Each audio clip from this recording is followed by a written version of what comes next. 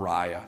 Before I preach today, I want to give honor to my parents. I'm blessed to be in the same church with my mom and dad. I grew up going to church with my parents because I had no choice.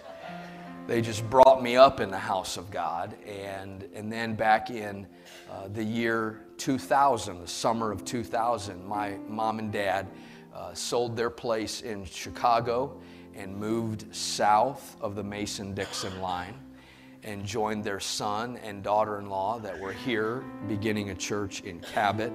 And I am so very, very blessed. And I want to honor them today, and I also want to honor my mother-in-law, Stacy's mother, Zeta Hogan.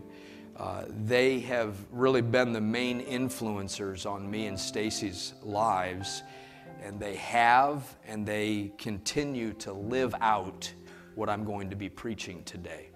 So I would be remiss if I did not honor these great people for embodying what I will preach today. I wish you would take your Bible and turn with me to the book of 1 Kings, the Old Testament book of 1 Kings. Go ahead and stand with me if you would.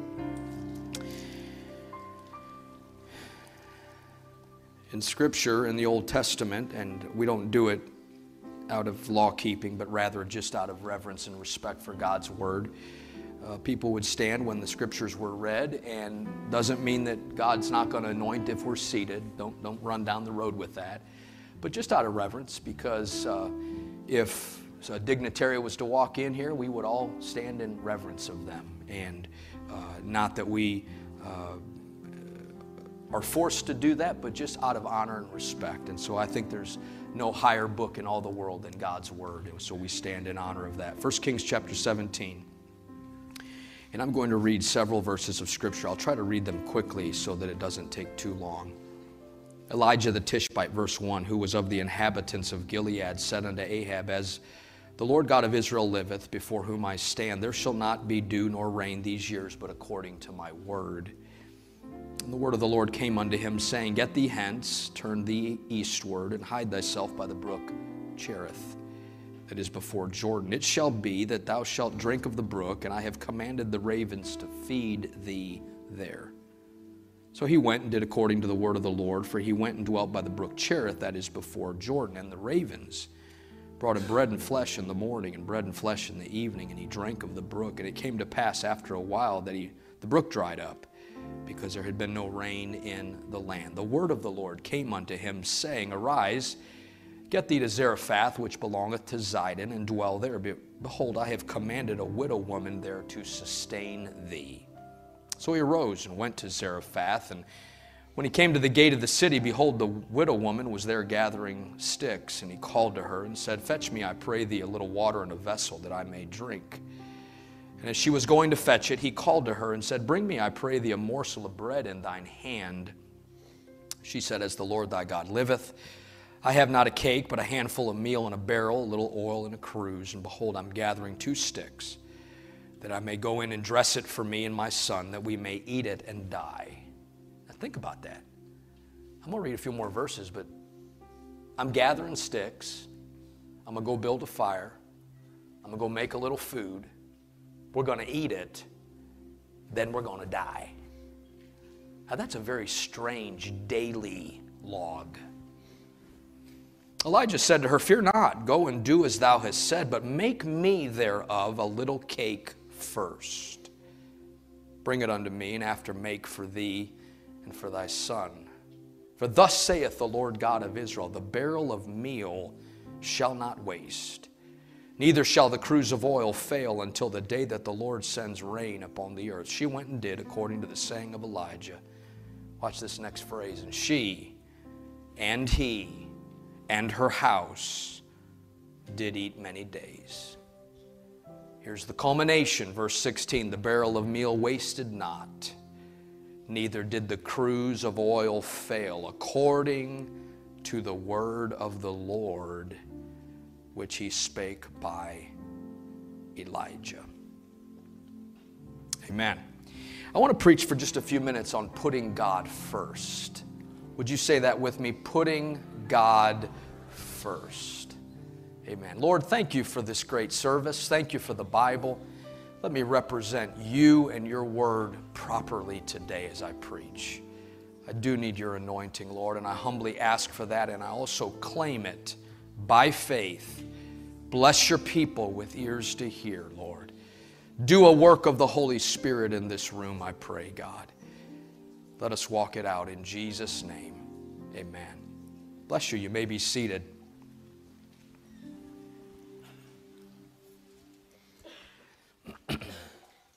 At this onset of a new year, 2022, I am preaching what I hope is a practical Bible message. And I believe that the Lord has chosen a topic, something that I have learned as an individual, and yet I am still learning. I learned it first through observation. I hadn't experienced it, but I had observed it. How many of you know there is an element of learning that takes place by what you observe in other people? Yeah.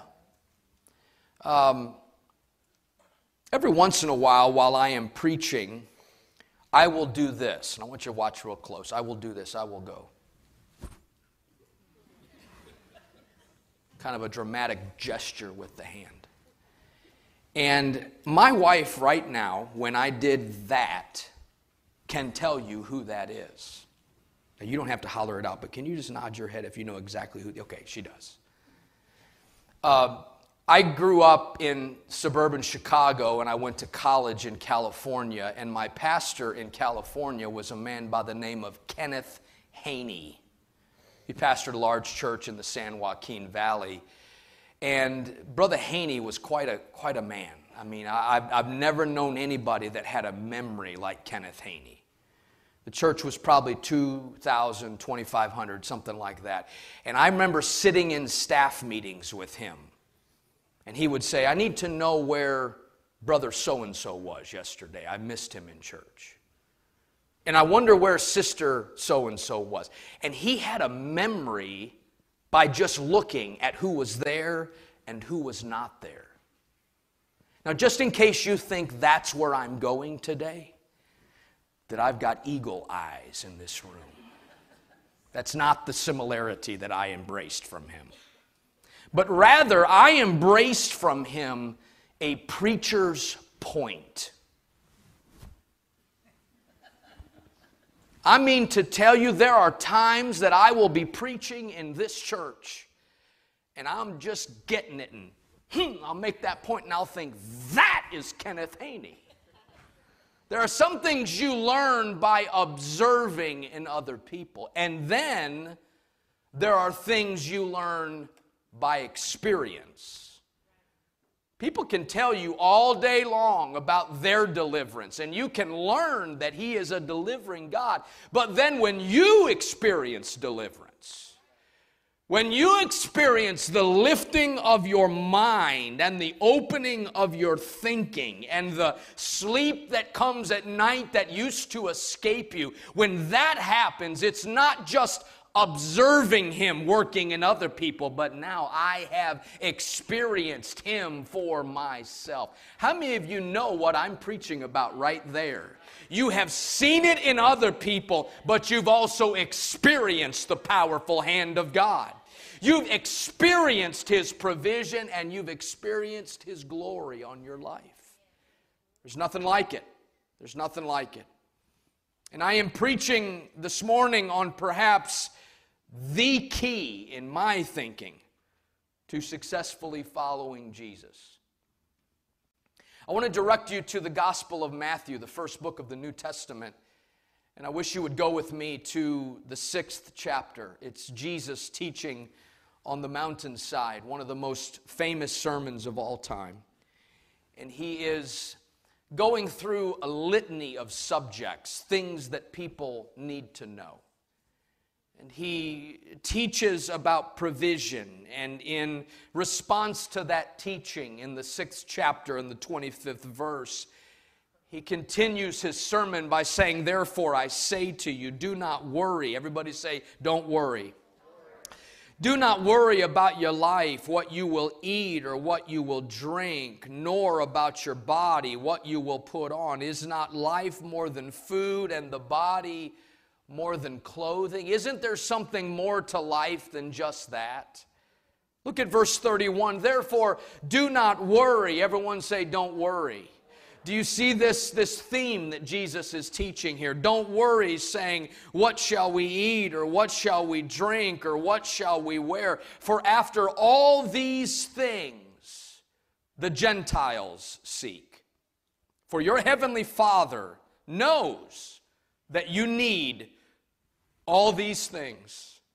But seek first the kingdom of God and His righteousness, and all these things shall be added to you. In this context, Jesus is declaring that there are many people who are not in covenant with me, who are not followers of mine. That in His words, seek after temporal things.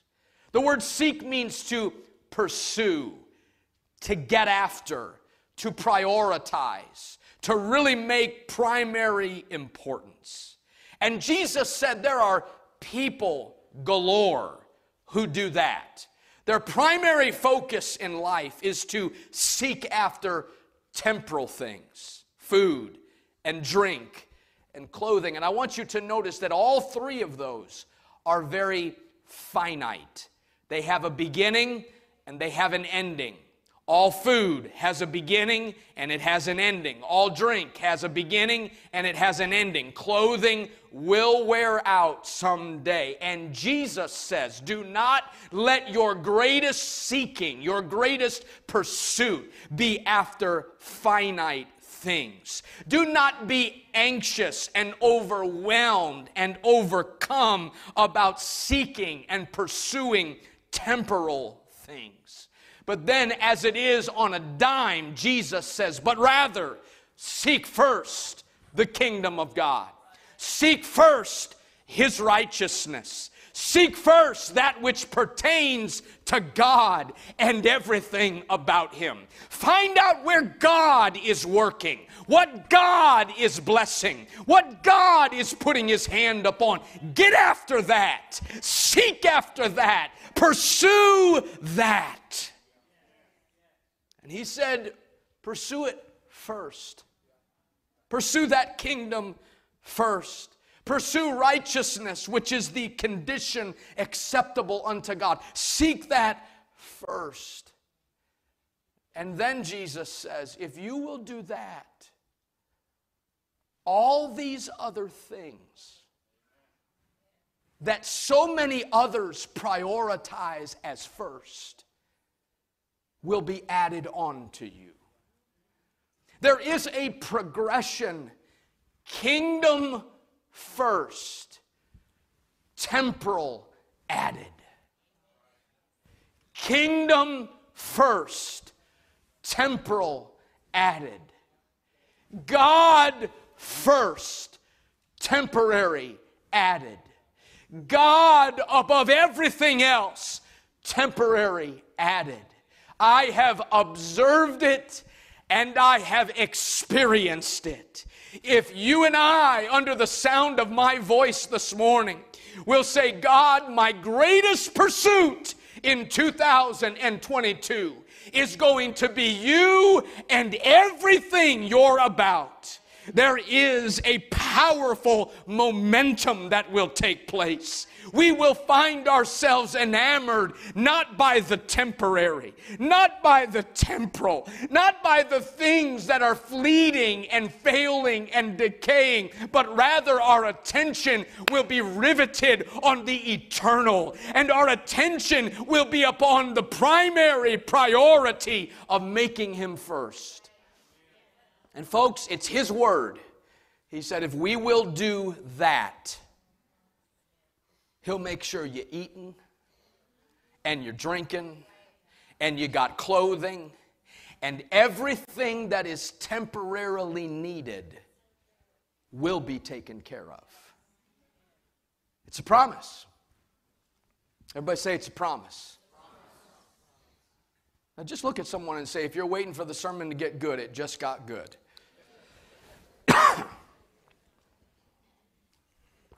Everybody say kingdom first, temporary added. Listen, if I seek after temporal, I lose eternal. But if I seek after eternal, temporal is added. If I pursue, if my greatest energy, if my greatest time, if my greatest investment is after things that will decay and fail, I'll miss the eternal. Jesus teaches that temporal things are not non-important. They just shouldn't be primary. They are added on to the primary pursuit of God's kingdom and being right with Him. Now, I want to show us something, and I really believe the Lord will speak to us today from this passage in 1 Kings chapter 17. The prophet has had the Lord move upon him to declare that there will be a drought, and it will not rain. And it's one thing for us to have a summer where it doesn't rain. It's another thing for there to have three and a half years where there's no rain. And the scripture says that Elijah spoke the word of the Lord, and the Lord followed up and did what he said. The word of the Lord came to him, he spoke it, and he brought it to pass. There was no rain. But the first lesson I can learn from this passage is this. A less than desirable environment is a tremendous opportunity for God's provision to be seen. We'll say that again. A less than desirable environment is a tremendous opportunity for God's provision to be seen. Now, here's why I think this is so important that we get this today. Because you and I, if we're really honest, would probably confess that the world we're living in right now, I'm talking about January 9, 2022, in many regards is less than what is ideal for us. Now, do I have to coax anybody on that? Do I have any witnesses in the house today? Anybody wish it was a little bit different today than it is right now? I know I'm talking to the ones that are in the house of God. There's people that are sick, unable to be here today. We all are surrounded by what may be perceived as less than desirable environments. But I want to just lift from the scripture the idea that when you and I find ourselves in a less than desirable environment, we need to lift up our heads. We need to realize that it's in that reality, it's in that moment, it's in that environment that God can step in and He can provide something for us in a way. Oh, I feel this in my spirit today. He can provide something for us that could not come in the good times, and it couldn't come when we're on the mountaintop, but something about the valley brings out a quality of God that I have never seen before. I may be down, but I'm not forgotten. And I may be going through it, but hear me, I'm going through it. I'm not staying in it. And God steps in when it seems less than perfect. And He can work in a way that marvels us. See, Elijah's key in this passage to being sustained in the drought was not his need and how great his need was, but rather hearing and obeying God's voice. So he's in a drought. Everybody's in a drought. And I want you to notice something in 1 Kings. Do you have that still in your Bible, 1 Kings 17? I want you to notice something. Look at verse number 3. It's a less than desirable environment that Elijah is in. And in this less than desirable environment, verse 3, the Lord speaks to him. Verse 2, then the word of the Lord came to him saying, watch what the Lord says. Get away from here and turn eastward and hide by the brook Cherith, which flows into the Jordan. Talk about GPS. God said it's less than desirable right now. Get up. Turn east. Go to a brook called Cherith. It flows into the Jordan. Look at verse number 9, 1 Kings chapter 17 and verse 9. I'll just fast forward. He goes to Cherith, and great things happen, and the Lord provides food by the ravens, and yet before long that brook dries up, and verse 8 says, then the word of the Lord came to him, saying, arise, go to Zarephath, which belongs to Zidon, and dwell there. See, the key to the prophet's success was hearing what God was saying, listening for the voice of God, and then obeying what he said. Oh, I wish I could give a gift to everybody in here.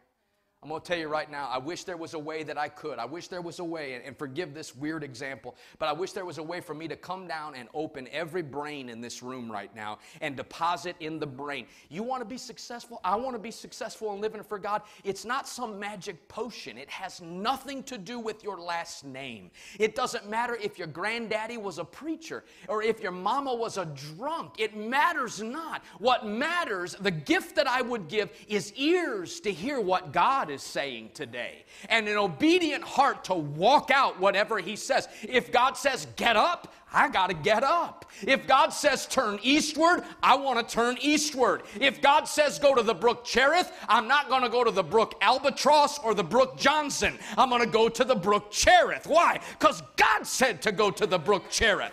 And hey, Elijah, if you'll go to that brook, I'm going to whisper in the heart of a raven to bring you food at night and food in the... If you'll get to that place, oh, somebody help Pastor preach right now. If you will get to that place, I have prepared a bird for your sustaining. And if you'll get to that city called Zarephath, I have commanded a widow woman to start preparing to bless the man of God. Folks, if we could hear what God is saying, he knows where we're at. And even though it's less than desirable, Karen, he's got a word for us. And he's got an action step for us to help us be sustained. Amen. I am thankful. I'm thankful for the word of the Lord. I'm thankful for preaching. And I know that's a self-serving comment. I don't mean it self-serving at all. I'm so thankful for preaching. I'm so thankful for teaching. I'm so thankful for messages and sermons that get all on my toes. I'm thankful when the preaching gets in my business. I'm thankful when the preaching and the teaching goes forth and it seems like somebody's been talking to that preacher. Somebody's been listening to my prayers. Somebody's been in my prayer closet with. I thought I was by myself, but somebody's been in. I am thankful for the word of the Lord. I'm thankful for preaching that comes from a fiery pulpit. I thank God for teaching that comes from that book right there. There is something about that living word that when God says it, it's divine and it's holy and it's pure and it brings to pass what God said. He has chosen the foolishness of the declared word of God to save them to believe. I love what Samson's daddy Manoah said when he prayed to the Lord in Judges 13 and 8. He said, "Oh Lord, I beg you, let the man of God you sent to us come again to teach us how to bring up the boy who is to be born." In other words, we need a word from the Lord. We need something to help direct us. When in this passage in 1 Kings chapter 17, there is an interesting word that is used, and it's the word commanded. He said, "Elijah, I need you to get down to Zarephath because I have commanded a widow woman there to take care of you and sustain you." Now here's what's interesting about this story. When we hear the Lord say that to Elijah, we already have knowledge of how he would use that widow woman. But when Elijah gets to Zarephath and meets her, she doesn't even know the part she's playing. Now let me stop here. Everybody okay today? You good? Maybe just smile every once in a while. That'd be good. That will let me know it's not quite as painful as your face portrays. See, isn't it human nature, Tom, for us to think, well, if it's really God and He's really going to sustain us, I'm going to go from point A to point B. And when I get to point B, there's going to be a word from the Lord. Somebody the night before will have been in prayer for 6 hours. And the word of the Lord will have come to them and said, "Speak thou," because you know God speaks in King James. "Speak thou unto Pastor Jimmy, and say in his hearing, Yea, Pastor Jimmy, I would give thee my word." Sometimes people don't even know they're being used by God. Let me ask you a question. If He's great enough to whisper in the ear of a raven, don't you think He can speak to somebody else?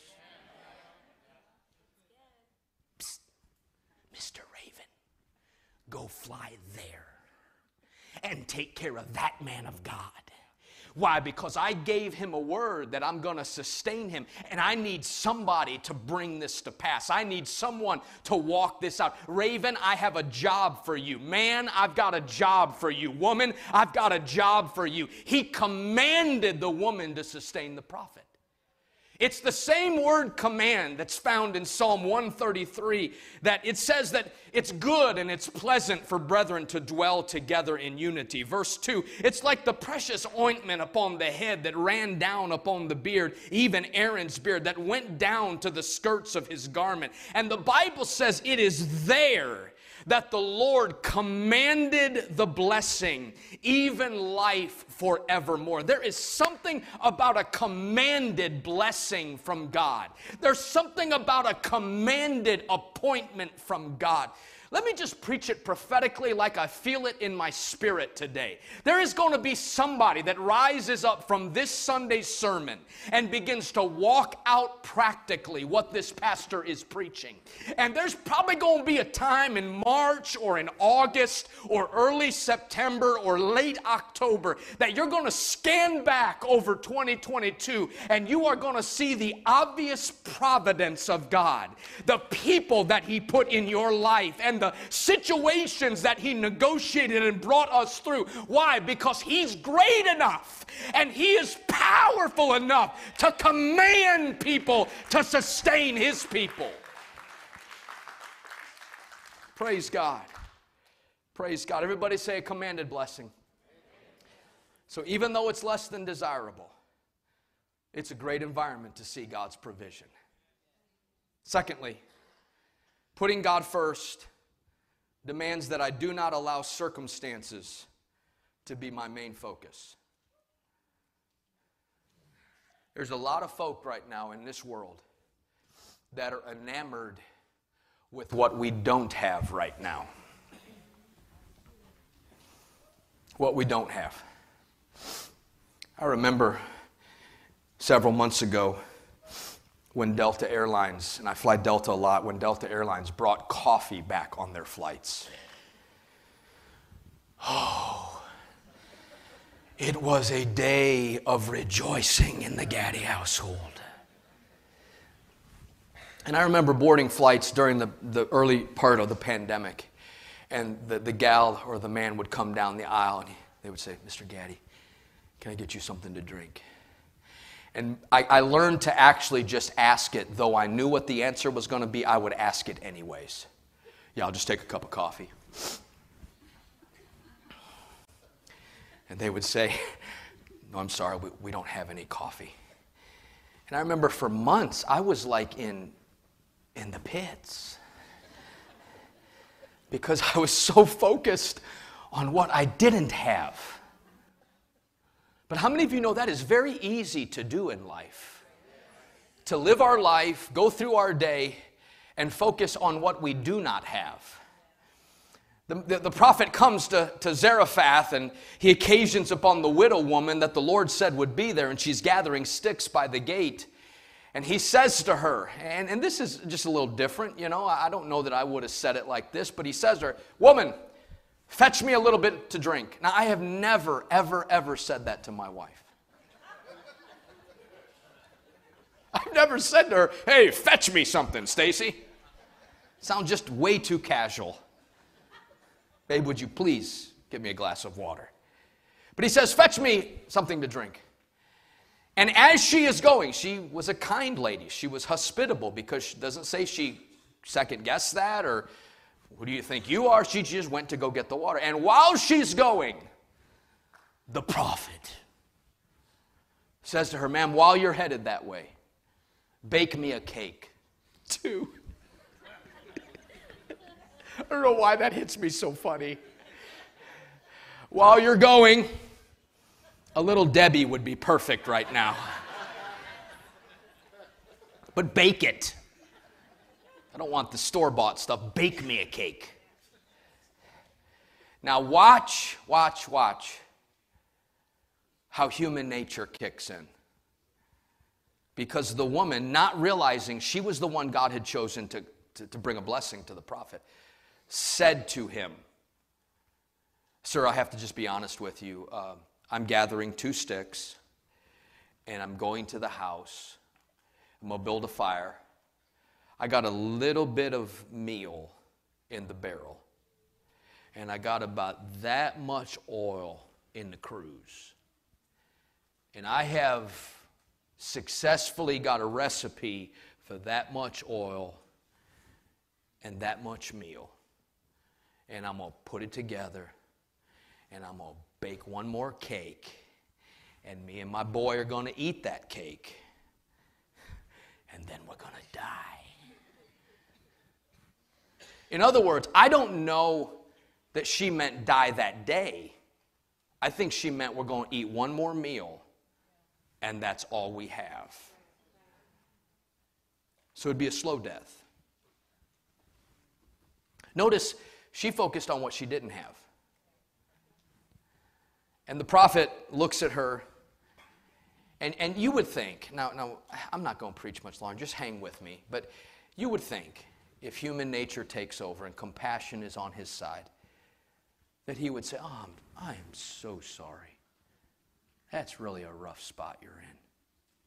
I'm so sorry you just have a little bit of oil and a little bit of meal." But obviously, the prophet didn't read Carnegie's book on winning friends and influencing people. Because seemingly ignoring her plight, he said, "Oh, you're baking? Good.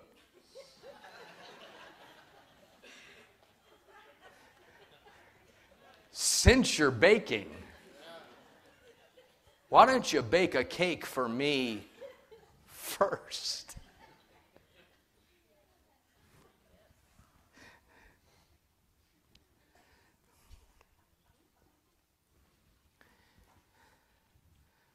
What happened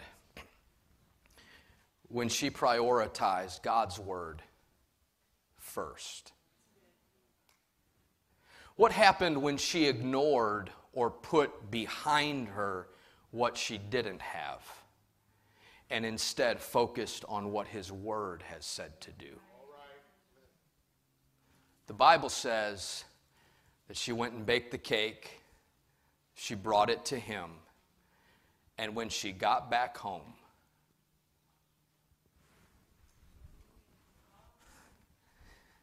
there was a little bit of meal and a little bit of oil in that cruse. And she baked a cake, and she ate it with her boy, and it sustained her for another day. And when she got up the next morning, there was enough oil and enough meal to bake a cake and to eat that cake and to sustain that family. And when she got up the next morning, there was still enough oil in the cruse, and there was still enough meal in the barrel. Can I preach to somebody right now that sometimes the miracle is not in the abundance, but the provision? Sometimes the miracle is that when I get up in the morning, I still have enough. I still have a supply. I still have enough to make another cake. I still have another will to go on another day. Oh, I'm preaching to somebody. He doesn't have to overflow it. He just has to supply it. But he that is able to do exceeding and abundantly above all that we could ask or think will supply it for us. Come on, he's a God of enough. Come on, shout that with me. He's the God of enough. Come on, he can give you enough mercy and enough provision and enough talent and enough gumption to keep going. The key, though, was she had to respond to God's word first. And when she responded first, he took care of all the temporary.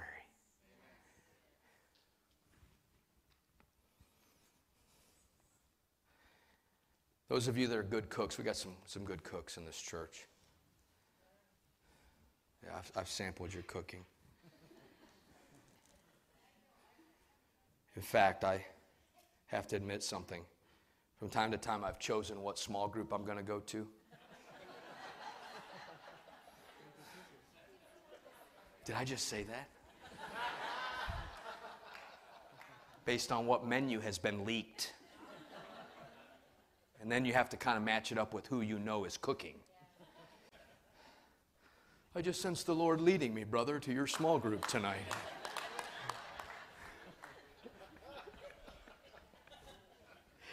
Those of you that are cooks, I want to give you the recipe for miraculous bread. You ready? Here it goes. You need to write this down. You're going to need to know this someday.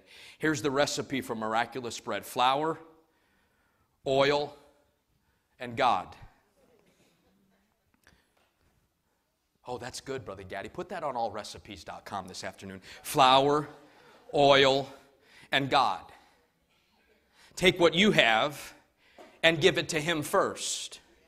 And watch Him take what you have and sustain it for all of your life. Take the little that you have and put it in the hands of God first. And watch Him take care of every day after that. The recipe for my miracle is my circumstances plus God equals His provision. My circumstances yielded to Him, given to Him, plus God.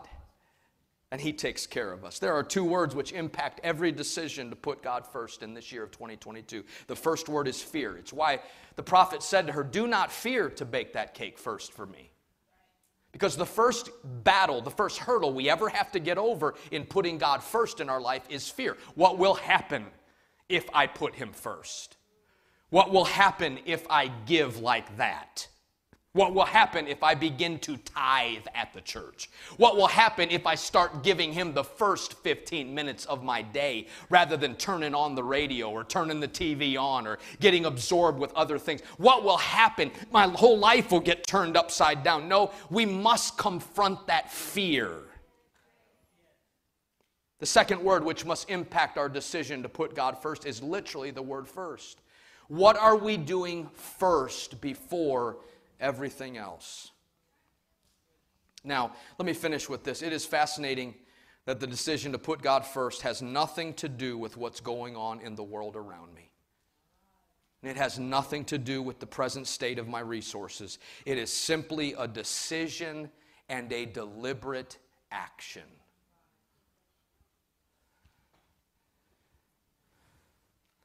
I want you to look at one more verse in this passage. I'm just about done. In fact, musicians can come. 1 Kings 17, look at verse 13. Elijah said to her, do not fear. Go and do as you have said, but make me a small cake from it first and bring it to me. Watch this. And afterward, make some for yourself and for your son. Everybody, look right here. I'm going to ask you just to close your Bible and look right here at this preacher. This passage proves to us that the power needed to put God first is already in our hand.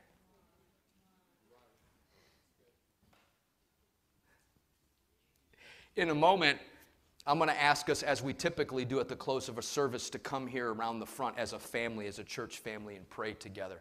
But can I just tell you something? Everybody look right here. Put your eyeballs on the forehead of the short preacher right now. I don't have to come down to you and lay my hand upon your head and you feel a woo for you to put God first. Because according to the prophet, the miracle was already in her hand. The power to put him first was already resident in her life. It just takes the decision and the action. Amen. I'll close with this. I remember the first time my parents, I told you I want to give honor to my parents and my mother-in-law for living this out. I remember my parents teaching me about tithing, and that's just one area where you put God first in your finances. The word tithe literally means a tenth, or the first 10% of your income. You render back into the storehouse, which is where you receive food spiritually, and that's why I believe Scripture teaches to bring the tithe to the local church. And my parents taught me that. So when I would mow yards when I was a teenager, I'd get $30 for mowing a yard, or the stingy neighbors would give $20. And every once in a while, they didn't have to say it a lot, but my mom and dad would say, "Don't forget to pay your tithes." And they probably gave me cash. I don't think they wrote checks to me as a teenager, but I'd get change and I'd take those $2 and I'd go to church, and we had little envelopes like we do here, and I'd write Tim Gaddy, $2. I'd give it as a tithe. And I remember the first few times that I did that, I thought to myself, that could buy some Laffy Taffy. I could get a bottle of pop. That's what we used to call it in Chicago. I could get a bottle of pop for that. But here's Revelation's coming. You ready? Buckle your seatbelts. Revelation's coming. The quicker you and I can put him first by removing the emotion out of the decision, the easier it becomes to put him first. People have told me, not many people, but some people just kind of kidding around, "Pastor, if I ever came into it, if those mineral right payoffs ever came through, Pastor, I want you to know I'm paying tithes. And all I have to know in how to respond to them is to look at their tithing currently."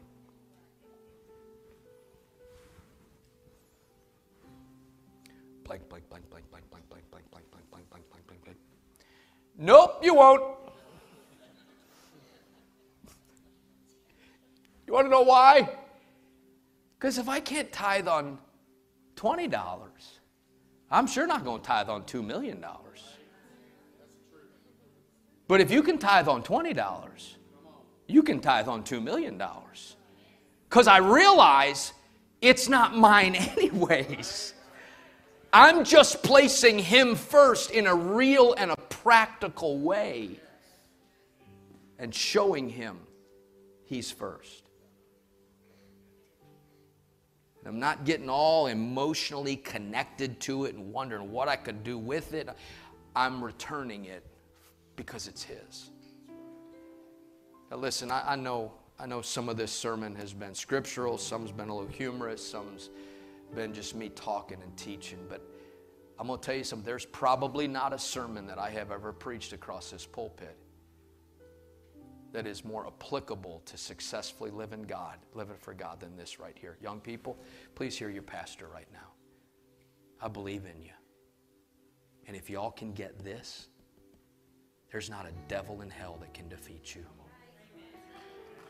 There is not a devil in hell that can defeat you. Doesn't mean we won't have battles. It doesn't mean we won't have temptations. But if you and I can win the placement war, we can be successful in living for God. Let's stand together.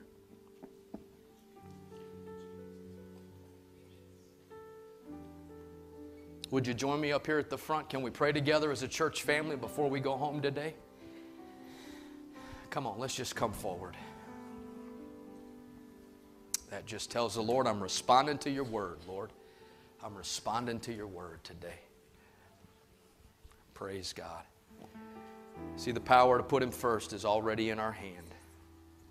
It's just my decision today. It's just my decision to walk it out, to live it out, to let it be a part of my life. Amen. Why don't you just pray with me right now and just pray to the Lord about whatever has come to your mind in this message today. I'm not going to tell you what that is because that's personal to you right now. But maybe the Lord has put a thought in your mind or an area or something that you want to just verbalize that to the Lord and say, Lord, I'm making a commitment today. I'm reaching out to you in my faith and prayer right now. I'm committing to put you first in this area of my life. Can we lift our voice together right now and just tell the Lord that in our own way? God, I give your Spirit permission right now to reveal areas in my life, Lord, that are not placing you first. Lord, I want to conquer with your help, with the power of your Spirit. I want to conquer the fear that comes with putting you first rather than me first or my needs first. God, but your word is clear. If we will put you first, all the temporary things will be added to us. So God, I give your Spirit permission to work and reveal even this week areas in my life of deficiency, Lord, where I'm placing me ahead of you. I'm placing my need ahead of you, God. I pray that you will help us to conquer that fear by your power, Lord. I pray that you will let us seek first the kingdom of God, everything that's involved with you, Lord. Prayer, giving, worship, involvement, coming and being a part of ministries and not just making excuses, but coming and saying, I can volunteer. I can be a part of that. I can step in and help. Lord, I pray that you will let us fall in love with your kingdom and pursuing that kingdom first, Lord. You're going to take care of us, Lord, if we do that. That's the promise from you, Lord Jesus, that we claim today and we cling to this morning. In Jesus' name we pray. Bless your people, I pray, Lord. Hallelujah. As for me, I'm putting you first, Lord. Come on, New Life. I can't make that decision for you, but you can make that decision today. I can't make it. I can't qualify it for you, but you can make that decision. Lord, teach me. Show me your way, God. Walk with me. Let me be obedient to your word. Let me walk it out practically, Lord. I give you permission to show me that this week, Lord, in Jesus' name.